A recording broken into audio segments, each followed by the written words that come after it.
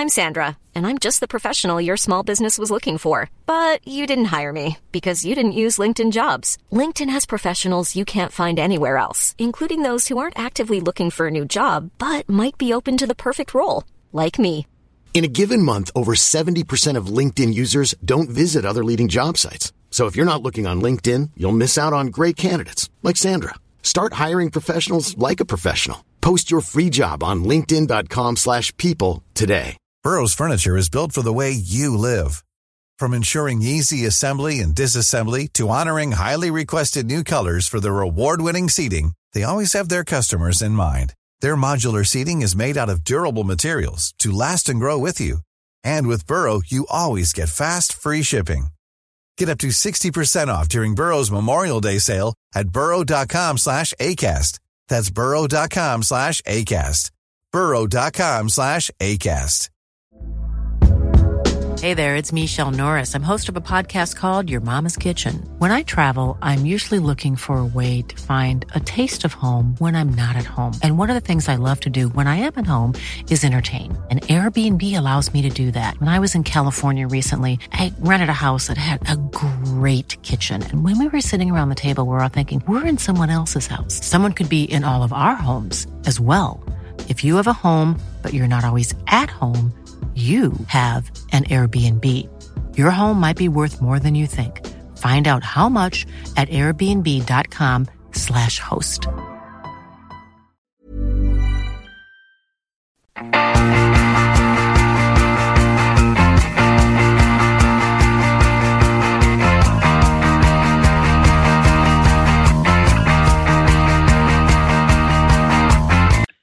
Hello and welcome to the Gallant Few Rangers podcast. My name's Colin McDuff and I'll be your host this week as we're here to discuss Rangers' long-awaited return to the football after the winter break, although it wasn't quite in the manner that we all hoped for. Joining me to discuss the game, first of all, Graham Curry. Graham, how are you doing? Hi Colin, glad you're back in the hot seat. Didn't enjoy being the host last week, but glad you're back to do a professional job. Really, I find being the host is much better because I don't really need to pay attention. I just need to listen for when somebody's stopped speaking and go on to the next person. Oh, what do you think? Well, I think you do a better job of that than me. Aye, there you heard it. I do a better job of not paying attention than Graham. Yep, nobody can dispute that. Joining us all the way from down south, our podder representing the deep south, Mason. How are you? Hi Colin, thanks for having me back on, mate. No, all good, thanks. Wish it was a better result yesterday, but game in a couple of days, so we've got to bounce back. Looking forward to it, mate. That's the right attitude. Even when we're going to be, there's going to be some of this pod that's a bit hard to listen to when we talk about last night, but I like it. You get the positivity in early on, we're going to bounce back. And last but not least, representing the overseas Bears, Davey T. Davey, hope I'm not keeping you up too late. No. I'm not an early bedder. But I was actually nearly in my bed all night trying to get round my head what had just happened. But I suppose we've got to look at it as a point won and not a point lost. That's the way I'm trying to look at it now. Although the performance was just shambolic, really. Nah, I think the way the game panned out, it did eventually become probably a point one, especially with how the game could have ended towards the end. But suppose we'll start from the very beginning, the lineup. So Graham, start with yourself. Probably the big talking point in the lineup is James Sands getting his first start away at Aberdeen in the midfield alongside Glenn Kamara. Other than that, any surprises in the lineup? No other surprises. I thought that was a team that we would go with. I didn't think Sands would play. I think it shows the confidence that Van Bronckhorst has got in Sands just to pitch him right in. Came right into the team, stick him right in at Pittodrie away. Always going to be a difficult fixture, but it shows you the confidence that he must have in him to do it. I think it was a bit misplaced confidence in the end. I don't think he had a great game. I think the midfield was where we lost it, I think, last night. That was a surprise to see him starting. Other than that, I was happy to see everybody else in the team. It was a strong enough lineup Mason, I think going with the group chat we've got on and what we were all saying yesterday, I think Sands and potentially Hadji were the two talking points. But in terms of what Graham says, who we had available, when you look at the injuries, Roof, Jack, Davis, Arfield, obviously Joe Aribo's away playing for Nigeria. There wasn't too many other changes we could have made, was there? No, maybe Lundstrom instead of Sands was the only one that really I think we would have picked, and then Sakala instead of Wright I think was one that. But then we spoke about a couple of weeks ago how well Wright played against St Mirren, so he maybe did deserve a start. But yeah, the midfield was an issue, and when I see Arfield wasn't available in the Gio's press conference, I started to think, well, this is going to be it's always a tough game up there anyway. But I think, as Graham said, these games are won and lost in the midfield, and it was we didn't get on the ball. I see a stat today: we completed 270 passes out of 367 or something like that. So that's poor. I think that's probably for me one of the lowest we would have had this season. So midfield. We'll come to it probably a little bit later on with transfers, but we need a midfielder for me, a new number 8. That really is a poor start, and probably sums up, that 100, almost 100 incompleted passes at any level for Rangers isn't good enough. Davey, going into the first half then, Rangers were really slow coming out the traps, really slow to get into the game. And probably the poorest we started the game under Giovanni Van Bronckhorst, I think. Actually did surprise me. What would you put it down there? For me, the big kind of a point that I noticed, we seemed to drop a lot deeper than what we usually would, especially in the first half of games. Yeah, I'm glad you put it that, because that's what I was going to bring up. I think if when you're playing with two centre midfielders, defensive midfielders, plus the fact from what we've been talking about in the last weeks, the two fullbacks are being made more defensive. You're actually then putting far more players in a defensive role, and you're ending up with only about 4 actual attacking players. I mean, I watched I watched the game again today, and quite a few times we were sitting with the midfield and the attacker and the defender, were away about 30-40 yards from 4 players that were up front, and the room was just far too big between. If you watched Aberdeen, there was always about 7 in defence or 7 in attack. They just kept it so tight that their midfield was only about 20-30 yards, whereas our midfield seemed to be about 60-70 yards. And that's where I think even Bates was getting looked good because he could put passes into the midfield and find somebody. And that's the way I think that we've just got too many defensive people now, because the fullbacks are causing no problem now. The fullbacks are not getting any. There used to always be a danger. I mean, that was the thing with Gerrard, that you knew the fullbacks were going to be a really big danger, but that seems to be gone now. And when he reverts to 2 men in the midfield, then we're just going far too deep, and we got deeper and deeper and deeper. Graham, I think the argument can always be made that having your two holding or battling midfielders, or however you want, number 6s, whatever they're called nowadays, that it will provide a bit of cover when you need it going away to these tough fixtures. But in the end, we actually invited on more pressure, I think, and it went into the second half. That's probably when I want to start asking about the midfield predicament. And I know we're still in the first half, but I think it's relevant in both halves. We really missed an out ball or somebody who can drive forward for the midfield. And I know Glenn Kamara can do that at times in games, but I don't think it's his natural game, especially for Rangers. Do you think we needed to change the midfield early on in this game? I think it was one of the Aberdeen boys had a shot in the first 10 minutes that hit the post. and that was because Sands had left. He had just left them. We had Kamara and Sands going to close a boy down. No need to do that. So Sands should have been on the right-hand side or closer to central to be able to shut that down or even stop the pass in the first place. So I just don't think it worked. The two of them in there just did not work at all. Mason said there's 100 passes went astray. I bet you 50 of them were Kamara's because he just couldn't get a pass together at all. Everything he tried to do was just it was just not happening. It couldn't pull off.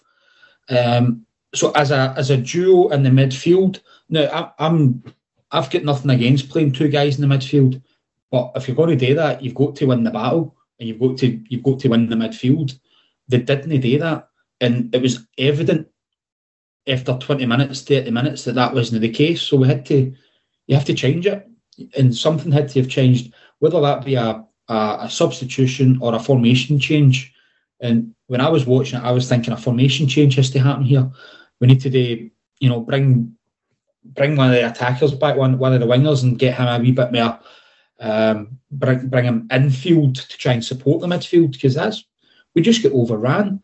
It was so frustrating to see it. For me, it just didn't work as a duo. The boy gets a wee bit of leeway because it's his first game. So maybe you need to put the blame on Van Bronckhorst for saying, well, why are you playing a guy that's just in the door in a midfield battle? Because it was always going to come down to that. It was always going to come down to that in this game last night. So we should have been better prepared.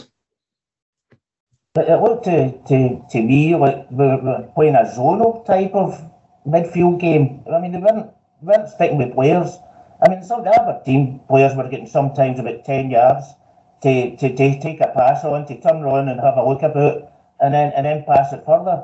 They just seemed to not get near players. We were just, whether it was playing zonal or whether it was that we just couldn't get near the Aberdeen players, I don't know. But if he didn't play Sands, who was he going to bring on? Lundstrom? I mean, that would have shocked everybody, I think. I would have liked Lundstrom. I like Lundstrom as a player. I think he's a solid enough guy. He came on 20 minutes to go maybe. He had a 50-50 with a guy, and he actually went right through him.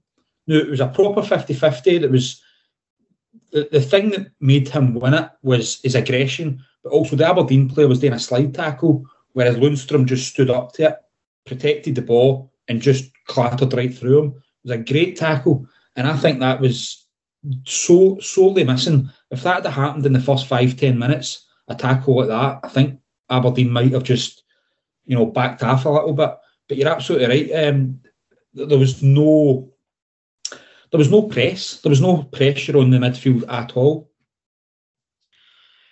Mason, I know you said at the start that we should be strengthening in the midfield, and we will come on to that, but I think it's only fair to address the midfielders we've got right now, and I think we should start with Lundstrom. There's been a lot of chat about, he's one of the high earners in the club. This should be the window to move him on.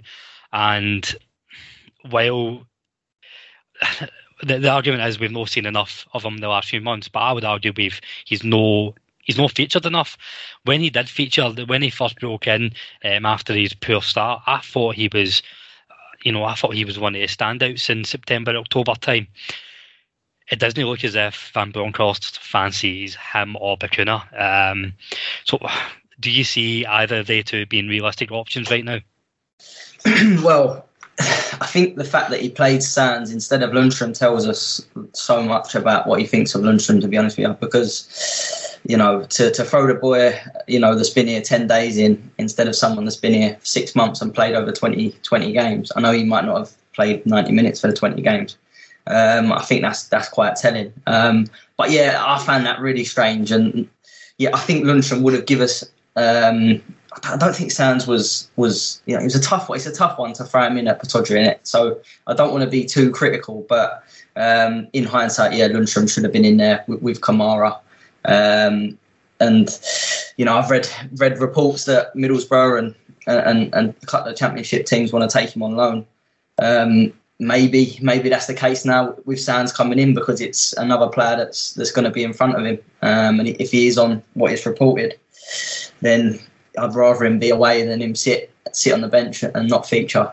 As for Bacuna, I think again he's what has he played 10 minutes in Lyon, I think, under Gio. He's we needed a midfielder last night and something different, and he didn't even look to Bacuna either. So, but I think another one that's getting scot free because he scored is Hadji as well.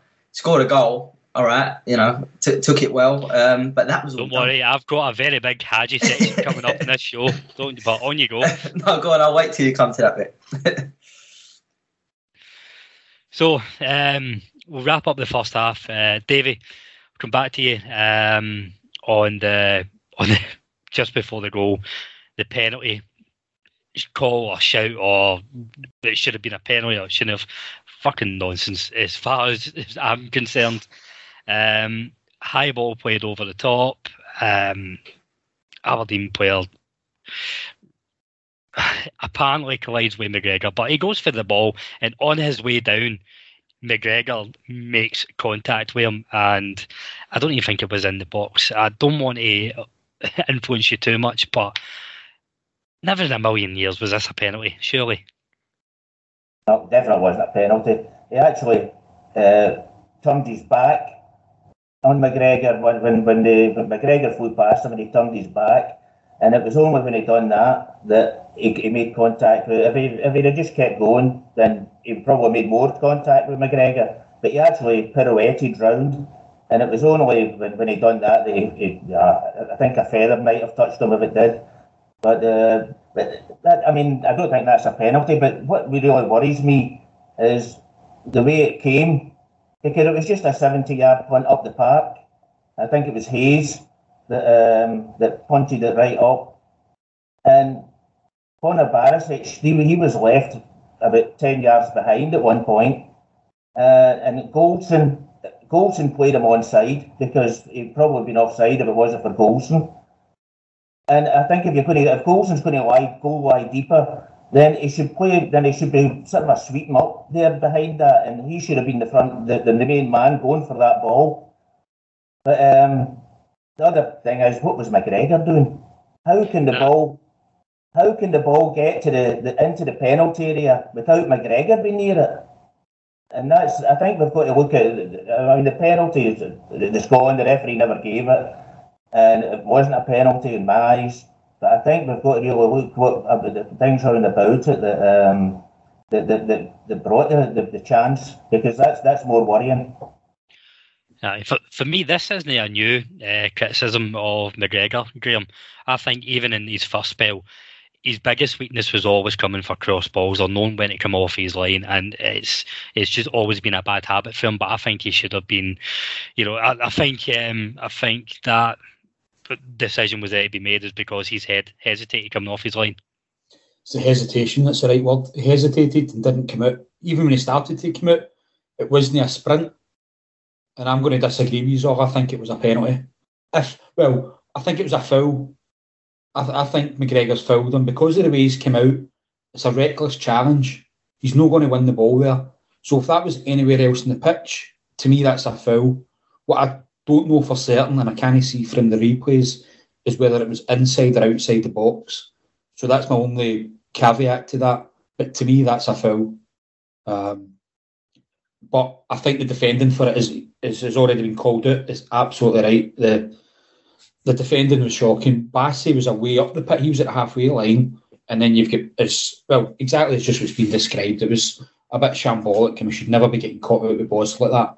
What also happens, which almost sold the decision for the referee, was eventually Barisic gets the ball. So he sweeps up the danger and he stops. He stops as if he's waiting for the referee to blow his whistle. And Bassey's screaming at him to get out, get on with the game, play to the whistle. So Barisic nearly done us no favours by stopping completely. But shambolic all round. But sorry to disagree, but I think it was a foul. But do you know when is it a foul? I mean, if a player runs into me, if I'm lying on the ground and a player runs into me, is that a foul? Or is it? I mean, that's what I think happened with McGregor and the Aberdeen boy. I mean, it was just after he pirouetted right round and then fell. He didn't even fall over McGregor's leg. He might have touched it at one time. But I mean, I don't think McGregor would have touched him if he hadn't have sort of kept moving. But can you imagine any other player on the pitch trying to do a tackle the way McGregor done a tackle? That's not how you tackle. So if that was to happen anywhere else in the pitch, it's a free kick, in my opinion. You can't even go jumping in like that, and he actually turned his back himself. So I get what you're saying, the striker turned his back, but I think McGregor also turned his back, and it was his trailing leg that caught him. So it's a reckless challenge, in my opinion. Is this so? I can kind of see where you're coming from, Graham, and also you are the Gallant Few's resident ref, but is this, just to try and understand it myself, is this similar to the scenario where, you know, a defender lunges in for a tackle, he's 2 feet off the ground, he gets the ball, but it's a reckless challenge, so it's the decision that to be made? Is that kind of what you're getting to? That's slightly different. That's a dangerous challenge. So in terms of the laws of the game, that would be a dangerous challenge, whereas I think that's what McGregor done last night was a wee bit reckless. He's no endangered his opponent. He's not going to hurt him, but it's a reckless challenge and not really like a traditional way of tackling. So he's out of control. But no, he's not out to injure the guy. So if he was out to injure him or hurt the guy, then it would be dangerous, and then you're looking at red cards. Obviously, it was nowhere near that. Well, thankfully, Kevin Clancy agreed with Davey and I, and that's what led to the Rangers' goal after this. So, Mason, I'm going to bring you back in on what I was leading to with the Hadji point, okay? But it's a kind of wider discussion on last night's game, first of all. I actually find this was, you know, Rangers' best move of the night, and it really shows what our attackers should be doing and can be doing when they're on their game. And I'm talking about Morelos coming in deep, starting the move off. Kent at his best and Hadji at his best. It was a very well worked goal. Yeah, it was the first time we actually put, I think, a ball into Morelos, and he had support. I felt a lot of the times the ball was into him and he had a touch, and there was nothing really for him to hit. Kamara and Sands were too deep, but it was the first time he got it at his feet, got fouled. Great ball out to Wright, and Wright, again, I don't think he had the best of games last night, but he plays a really good ball to Kent. Kent's first touch is top class, and then the ball in early. What he does, it takes McCrory completely out of the game where he hits it in early. McCrory's waiting. He's waiting for the cross, and he's waiting to see where it goes. And Hadji's movement just gets right in front of him. And it was a great goal from us. And it was the only time I watched last night and thought that's a bit of quality, that.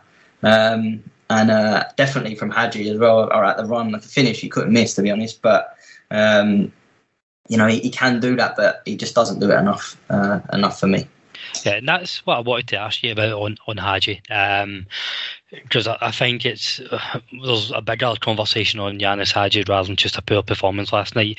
Long-term listeners know I'm a massive fan of him, and I think he's got all the talent in the world, but he's really let himself down as consistency and taking opportunities when they arise. It tends to be over the last year or so, he's only really taking his opportunities coming off the bench. I don't know, he's almost teetering into that Nacho Novo territory where he could be known as an impact player, and I think that's an injustice to his talent. So what do we need to do to get Yanis Hadji playing well week in, week out?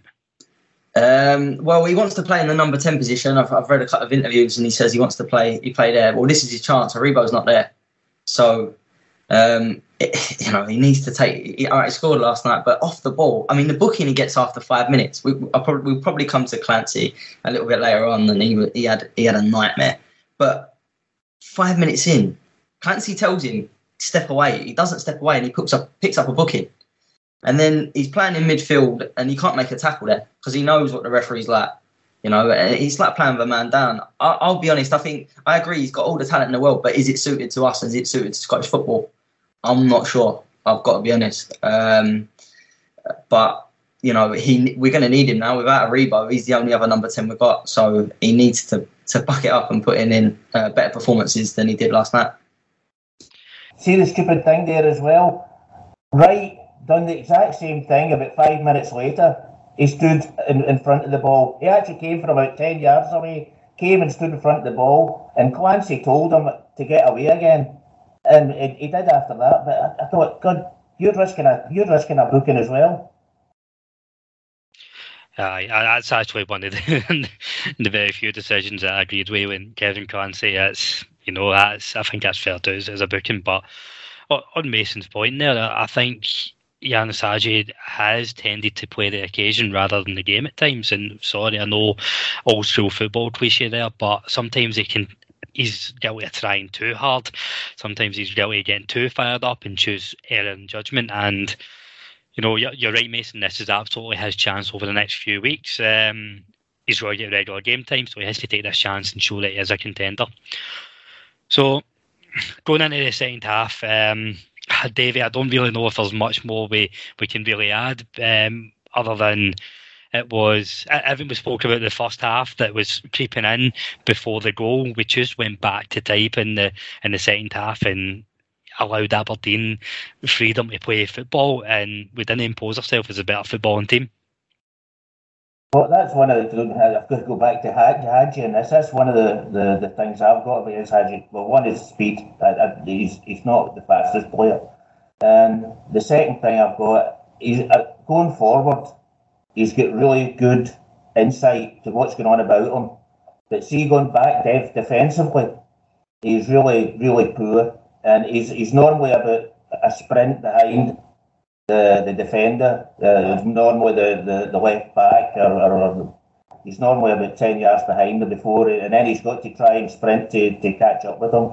And I think that's the big thing. The whole, I mean, I don't think Aberdeen were that brilliant in the second half either. It was only really after they got the penalty goal that they sort of upped their game. But I really thought Rangers didn't control the game, but I don't think Aberdeen were that dangerous. It was just a sort of a 50-50 battle at that time.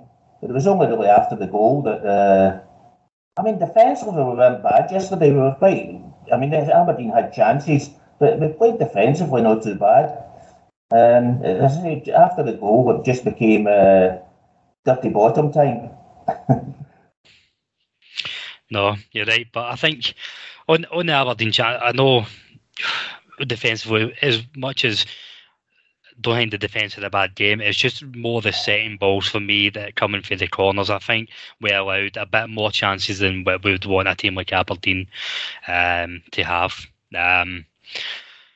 So, Graham, we've spoke about Rangers, Rangers low points, Rangers what we need to work on. I don't want the listeners to think that it's, as Davey P said, it heat and oven time, because it's not. It's out of 8 games. So only domestic points Giovanni Van Bronckhorst has dropped. I think if you look at the run of fixtures we've had, away to Easter Road, away to Tynecastle, away to Pittodrie, beforehand you maybe would attain 7 points out of 9. It's just the manner it's played out that the last game is where we drop points. I'm Sandra, and I'm just the professional your small business was looking for. But you didn't hire me because you didn't use LinkedIn Jobs. LinkedIn has professionals you can't find anywhere else, including those who aren't actively looking for a new job, but might be open to the perfect role, like me. In a given month, over 70% of LinkedIn users don't visit other leading job sites. So if you're not looking on LinkedIn, you'll miss out on great candidates like Sandra. Start hiring professionals like a professional. Post your free job on linkedin.com/people today. Burrow's furniture is built for the way you live. From ensuring easy assembly and disassembly to honoring highly requested new colors for their award-winning seating, they always have their customers in mind. Their modular seating is made out of durable materials to last and grow with you. And with Burrow, you always get fast, free shipping. Get up to 60% off during Burrow's Memorial Day sale at burrow.com/ACAST. That's burrow.com/ACAST. burrow.com/ACAST.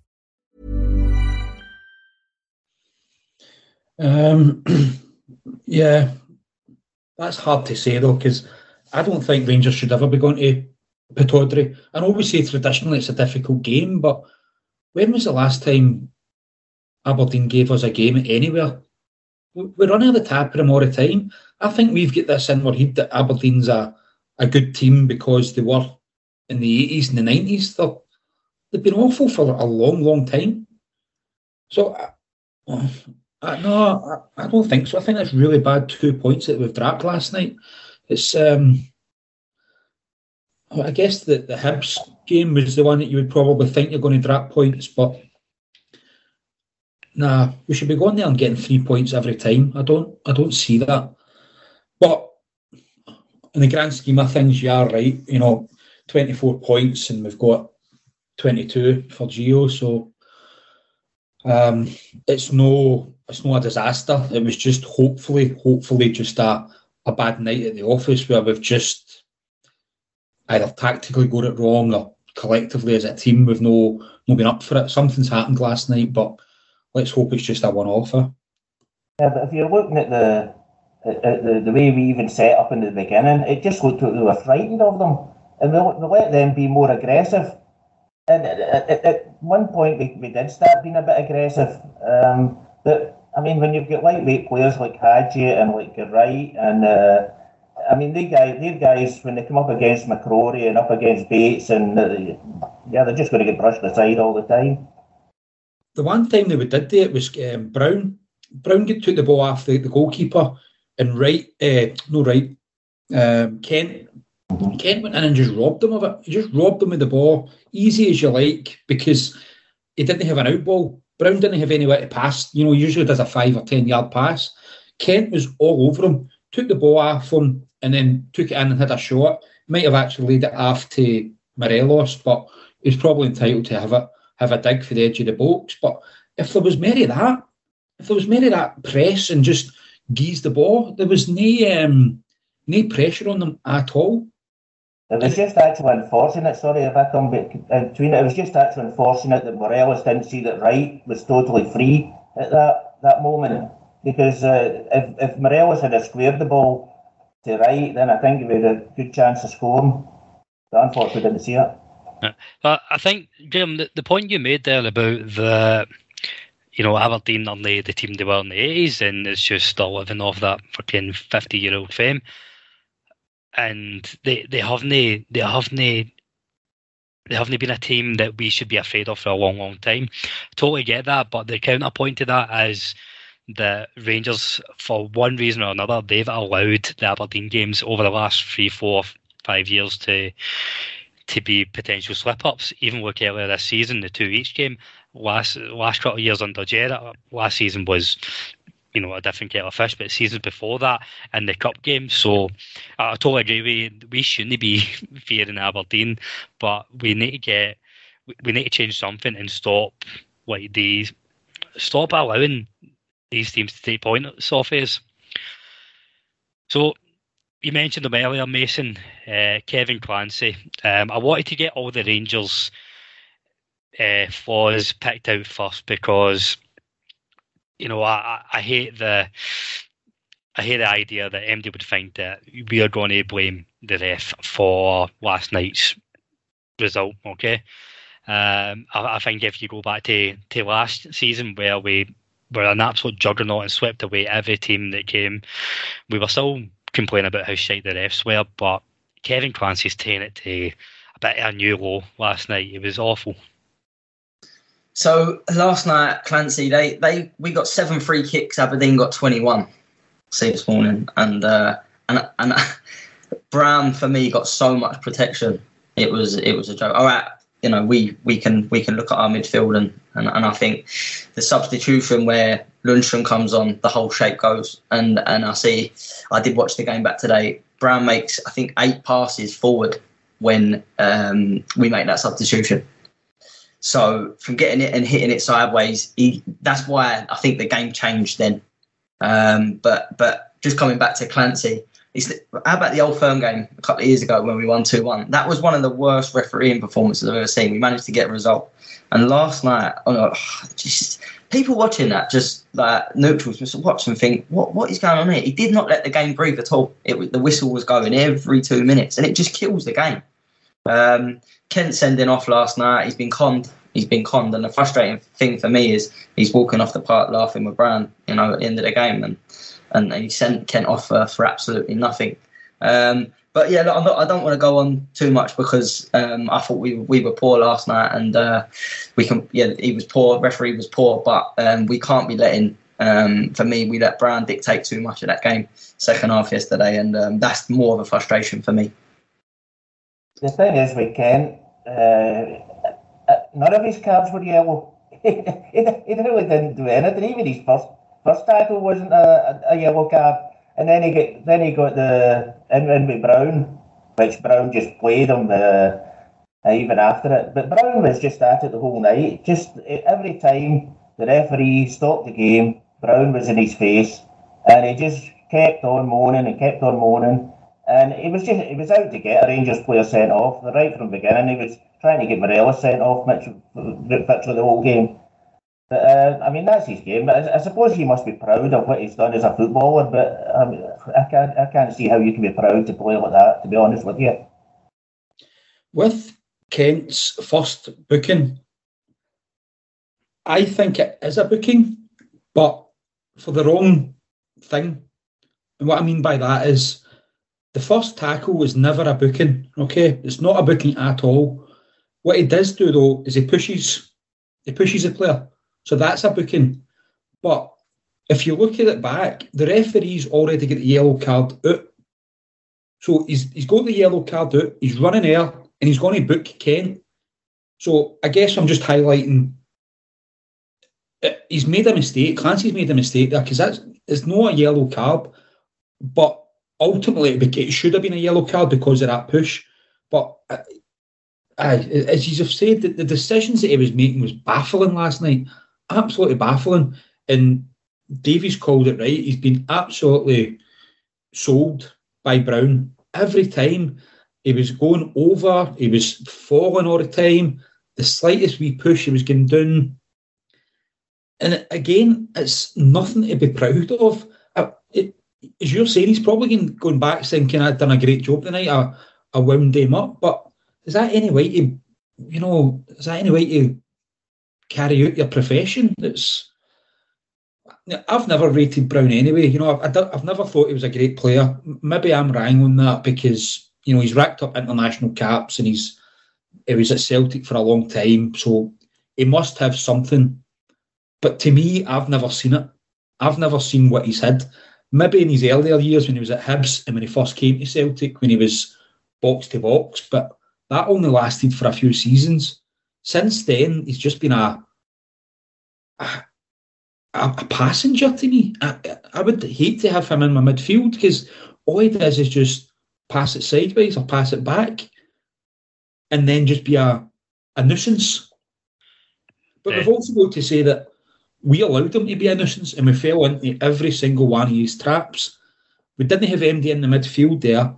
If Arfield was on the pitch, he would have sorted him out early doors, or at least told the other guys, listen, just watch out for him. He's not a great player. Get on top of him and he'll give you the ball. And also don't be falling for any of his tricks. So I don't know. I know Davis and Arfield weren't on the pitch or weren't in the squad. I really hope they were in the training pitch or they were at least in the dressing room in the last few days going, by the way, look out for this boy.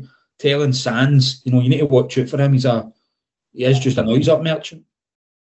But see if you see the way Brown played last night, apart from his fouling and his play acting, every time that Rangers were on the attack, he fell into the centre-back position. So they're playing with three centre-backs.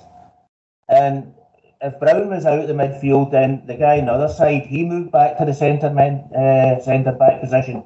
And I don't know, you would think somebody like Gio, you would think they had enough tactical know-how to sort of combat that. And I don't think that they whether they didn't see it or whether they didn't know, but I don't know. But they brought on Lundstrom, which for me was a wrong move.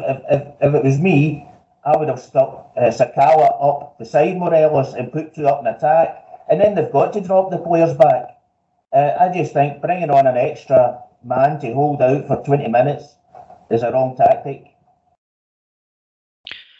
No, totally agree. And the last word in Scott Brown, and just to echo what you said there, Graham, and going back to what the kind of overarching theme of last night was, Rangers allowed it. And this Rangers team are more than savvy enough to know to allow fucking idiots to get to them.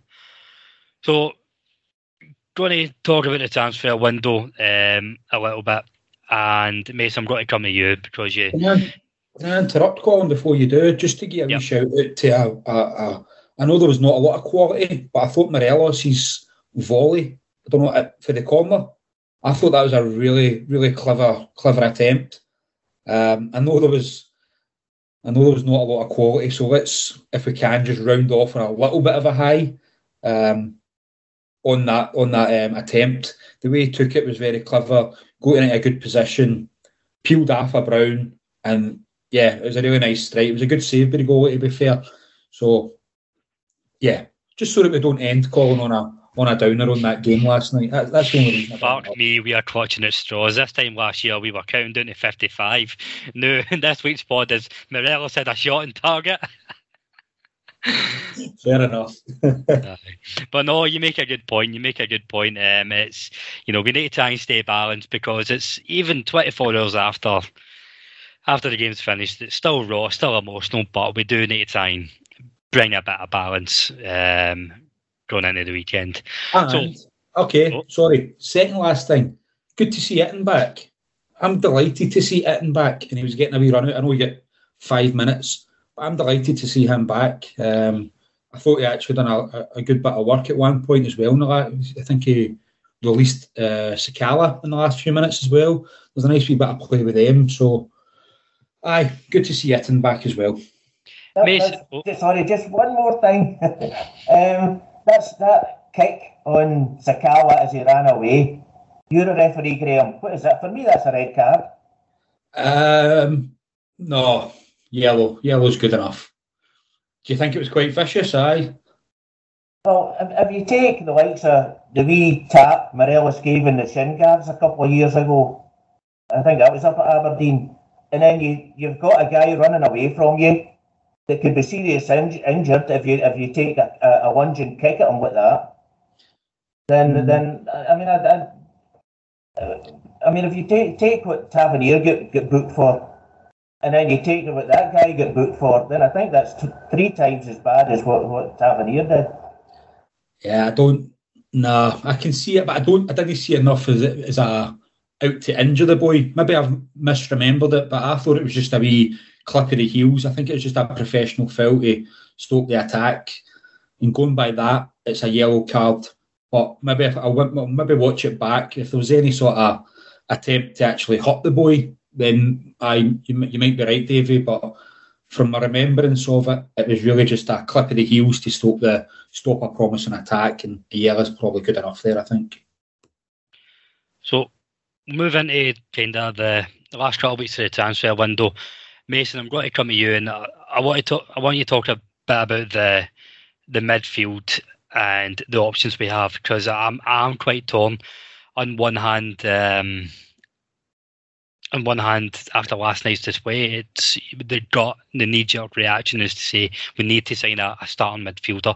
But when you actually look at the squad that we've got, Joe Aribo will be coming back. He's an automatic starter. Stephen Davis is always there or thereabouts. Scott Arfield has came into a game under Giovanni Van Bronckhorst, and worth calling out that he's retired for international football as well. So where are you thinking in terms of the midfield options we have and what we need?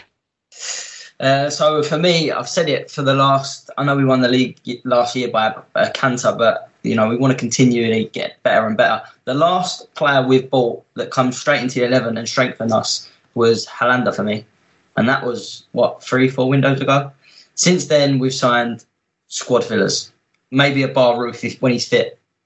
So I know we're overloaded in the midfield, but we've only got one player that I would call Jack's out. We don't know how long Jack's going to be out for, so I wouldn't count him at the moment. Arfield for me, he's box to box. He can get us a goal. He can see a pass. He's a goal threat. All the other midfielders, bar Aribo, who I'd say is a number 10 now. If he's playing in Gio's formation, he's playing that one that Hadji was in last night. You've got Lundstram, Kamara, Sands and Davis. Now, if Arfield's fit, he plays with Kamara. That for me is quite evident. That's the two. But Lundstram, Davis and now Sands, they're all holding players. So for me, we've got three players that all can do what Kamara does. Good on the ball, but no goals. So for me, this window, we need another player similar to Arfield. He's a number 8, I'd say, a box-to-box midfielder. And I'd also like us to go and get a right winger. Because Scott Wright, another one that's jury's out. Is he, does he get in our best 11? I'm not so sure. So for me, this window, I don't know if we will. I'll be happy with one at this minute, but I think we need to look at them two areas. No, and I think even with the midfielders we have, it's only fair to say that you need to be realistic with Jack, Davis and Arfield. And it's not just about this season as well. Jack and Davis are, pushing the other side of 30, both going in their last year of contract. The fact that Davis is much older, but Arfield retiring as well, it shows there is a lifespan on his career. I don't know if Jack will ever be a 40 game a season player. Do you? No, I hate to say it, but is he ever going to get? Are we ever going to get the Ryan Jack that we had? This last year. I just can't see it. And even if he does, how long is it going to be before he breaks down again? It's a shame because he's the first name midfielder on the team sheet for me when he's fit and firing. But he keeps breaking down with injuries But it's all right, Sam. We need to go and buy another midfielder. We've got Bakuna in there as well, who I didn't just mention. We're going to have to get him off the wage bill. I think if we are going to sign a midfielder, we're going to have to get Lundstram, and we're going to have to move Lundstram and Bakuna on, which I just can't see happening this window. Davey, sorry, I know you were just trying to come in there, but is it telling that we've signed James Sands, who we all predicted was going to be a centre back? And we all know that he can't play either or centre back or centre midfield, but we would have thought he was going to go into one of the centre back options, but he's came straight into the midfield. Is this telling that maybe we're not in the market for a centre half this window? I don't know. We've already got Suter on pre-contact, so he's going to be coming in. I still not giving up and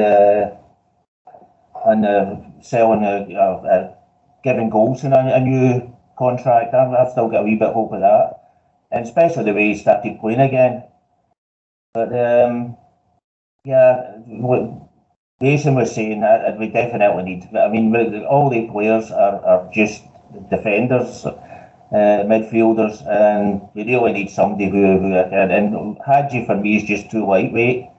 I think we really need somebody that can control the ball and there and have the vision round about him.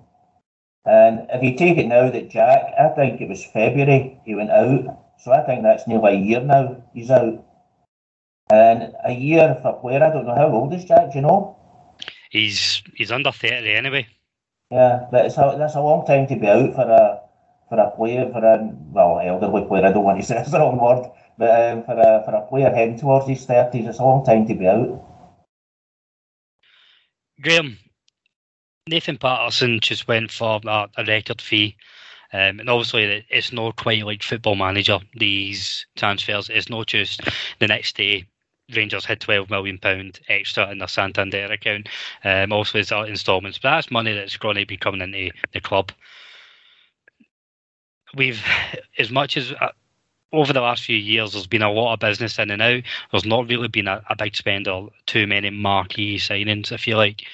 Is this a window to spend a bit of money, given what's waiting at the other end if we win the league this year? Yeah, it's a gamble, isn't it? I think the dropping of the points last night maybe even accelerates that need to strengthen. We were thinking we were going to go into the Old Firm game with 6 points ahead. That's no longer the case. So it might accelerate the need for it, but it would be a gamble. I think we need the money in the bank, but I'm a football fan. I just want to see us win. So I think it's probably worth the gamble to go and get somebody in at 6 million, 7 million, 8 million quid. Go and spend some money and get a cracking centre midfield player in. That's a gamble though. It's a gamble on two fronts because if you're going to spend that amount of money, you're going to be getting somebody either from England or abroad for that sort of money, and they're then going to have to adapt to Scottish football. So you've got 5 months or 4 months left of the season. Can they adapt and fit right in? Can you get somebody for that amount of money that's just going to slot right into the midfield and actually make a difference right away? That depends on your scouting and your recruitment team, isn't it, to get somebody like that in? It would be a gamble. If it didn't happen, I think we've still got a good enough squad to be going. I think we've got a good enough squad to be going the rest of the season, dropping very few points. So if we didn't bring somebody in, I'd be okay with it. I think we've got enough in there. It might mean that we need to rejig the formation, or we might need to do a tweak here and there, but there's enough in the squad. Maybe even just one player more, but not necessarily marquee for me. The thing is, though, if I don't know how long we're going to be missing Aribo for. I think that could be another month, or at least 3 weeks. Then from what I've heard today, we're going to be losing Morelos. And that's two really important players that we're going to be losing. Itten's come back. Is Itten in the same class as Morelos and Aribo? I don't think so. He's a different kind of player. But I don't see him being the answer to all our attacking problems. So I really do think that we need to get somebody in. I think where I'm at is we definitely still have the best squad in the league. Okay, I know Celtic have signed the half the population of Tokyo by now, but we've still got the better squad. Where my worry comes in is just the injuries, the suspensions, when they start plodding up, because Mason, I think I called you Nathan there, I don't know. I've got Nathan Patterson in the head. Mason pointed out, an Arfield and Aribo away from having to play Sands and Kamara potentially. The right wing, we don't have a set on starter, so I think there's just a couple of we can bolster the squad just to make sure, but I still think it wouldn't be heat in the oven time if we don't sign MD. So yeah, led me on to my next point, Davey. I'm just going to quickly go around, ask you questions and why. Morelos won't be featuring in the Old Firm match on the 2nd of February. He'll be away on international duty with Colombia. Davey, start with you. Who starts up front if everybody's fit, and why? I would. Yeah, I know it's against the way Gio's playing, but I would have Itten and Sakawa playing round about him, because I think the speed. Itten's not that fast, but I think the speed of Sakawa round about him. I think that's probably the best two. I'm not that brilliant on right either. As Mason said earlier, he's a wee bit in the is he or is he not league at the moment. But certainly the way he played last night, he had a few good moments, but never really anything came from him, except for the one pass to Kent right enough. But for me, that goal was made by Kent's quick thinking and the cross that more than anything else. But anyway, to go back to your question, that's the way I would go for Sakawa and Itten. Mason, who's starting up front? Sakala. I'd go Sakala. I don't think that Gio will change it. I know what David's saying, and I think Sakala would be best playing off someone, but I think he's gonna stick to it. And I just only because I think Celtic's back line can be got at with pace. And if we haven't got Morelos and Sakala playing off him with Kent, then I think I would go Sakala. I'll tell you what Gio will do. It'll be Ruth if he's fit. I don't think it will be Sakala, but if it was me, that's who I'd go with. I mean, what Sakala does give you that outball that we don't always have, and it's, you know, with a sole striker having that as a spearhead, then he's got pace to burn, and I think the Celtic's defence can be got at, and all defenders, Graham, you know, they hate pace. Yes, absolutely, and I think we can exploit them. I was watching the Celtic game the other night, and easily can get got at right down the sides. They're vulnerable, so I think we're good with what we've got. Whether that's Kent and Hadji that's wide, or Kent and Wright that's wide. I'm a fan of Wright, so I've been no qualms about playing him in the Old Firm game. I quite like him. So for me, I would be going Hadji, Kent, and Sakala as a front three, and I think we'll do damage. I think we'll do a lot of damage. One thing I wanted to ask is, Arfield's injured. How do we know how long that's for? Is there any chance of him being back? So he didn't exactly say, but in the presser, it didn't sound too serious for him and Davis. But I think everybody's scared with Jordan Rossiter's 7 days. So we don't know is the answer. If Arfield's back, I'd love to see him. He should be in that midfield, and I think that gives us still in the midfield to allow us to then get him bombing forward, which he can do, and break the lines. I'm annoyed at myself for saying break the lines. Do you know that? I hate phrases like that. I'm so annoyed at myself. But he gets forward and supports the attacks.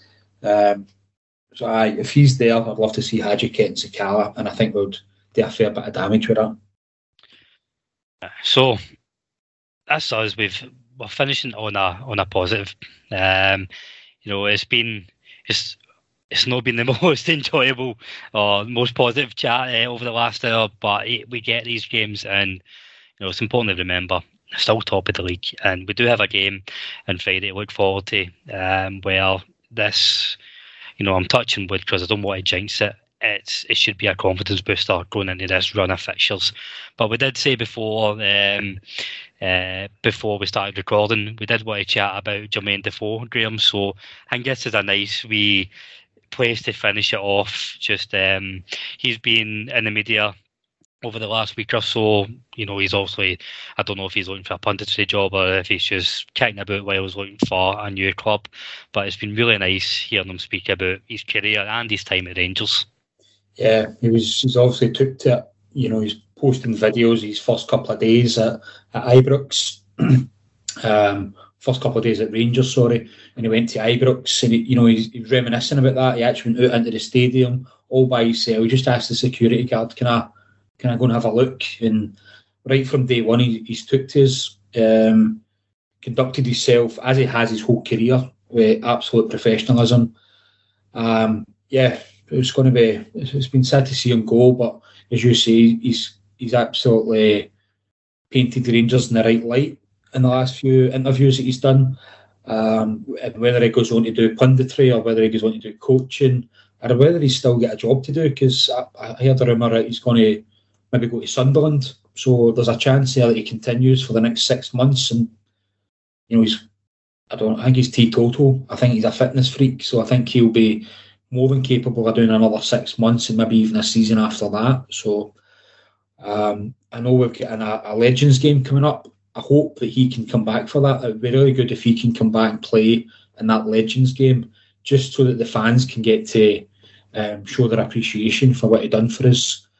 I know Mason's a big fan of the goal that he scored at Livingston. So, fair play to him. He's done everything right. He's been conducted himself as a true Ranger. So, all the best to him. Absolutely. What a way to finish off. So, all that's left to do is thank everybody for listening. A lot spoke about. As always, let us know what you think. Was that a penalty? Was it not a penalty? Are we being too harsh? Are we not being harsh enough? Do we all just, in general, talk shite? That's fine if you want to let us know in all the usual places. But thank you all for listening. I'm going to go around, ask the podders to say goodbye and ask them for a score on Friday. Mason, thanks for joining us. What's the score on Friday? Thanks for having us on again, Colin, Graham, Davey. I'm going to go 4-0. Davey, thanks for joining us all the way from sunny Germany. What's your prediction? Thanks for having me back on again. Well, I'm actually hoping that we'll play a couple of youngsters, so I'll go a wee bit more conservative and say 4-0. I love it when a conservative score is 4-0. Fucking love that. And Graham, you're back in your usual seat. Thanks for coming on. What's your score? Cheers for having us again, Colin. Cheers, listeners. It's going to be a conservative 7-0 to the Rangers. Brilliant. And I'm going along the same lines. I'm wanting some real aggression and proper foot in the throat. Don't care if we embarrass these part-timers. 8-1 Rangers. I do see us pissing about in the last 10 minutes and letting it go in, and I'll be fucking raging when it does. But thank you for listening. Take care. We are the people.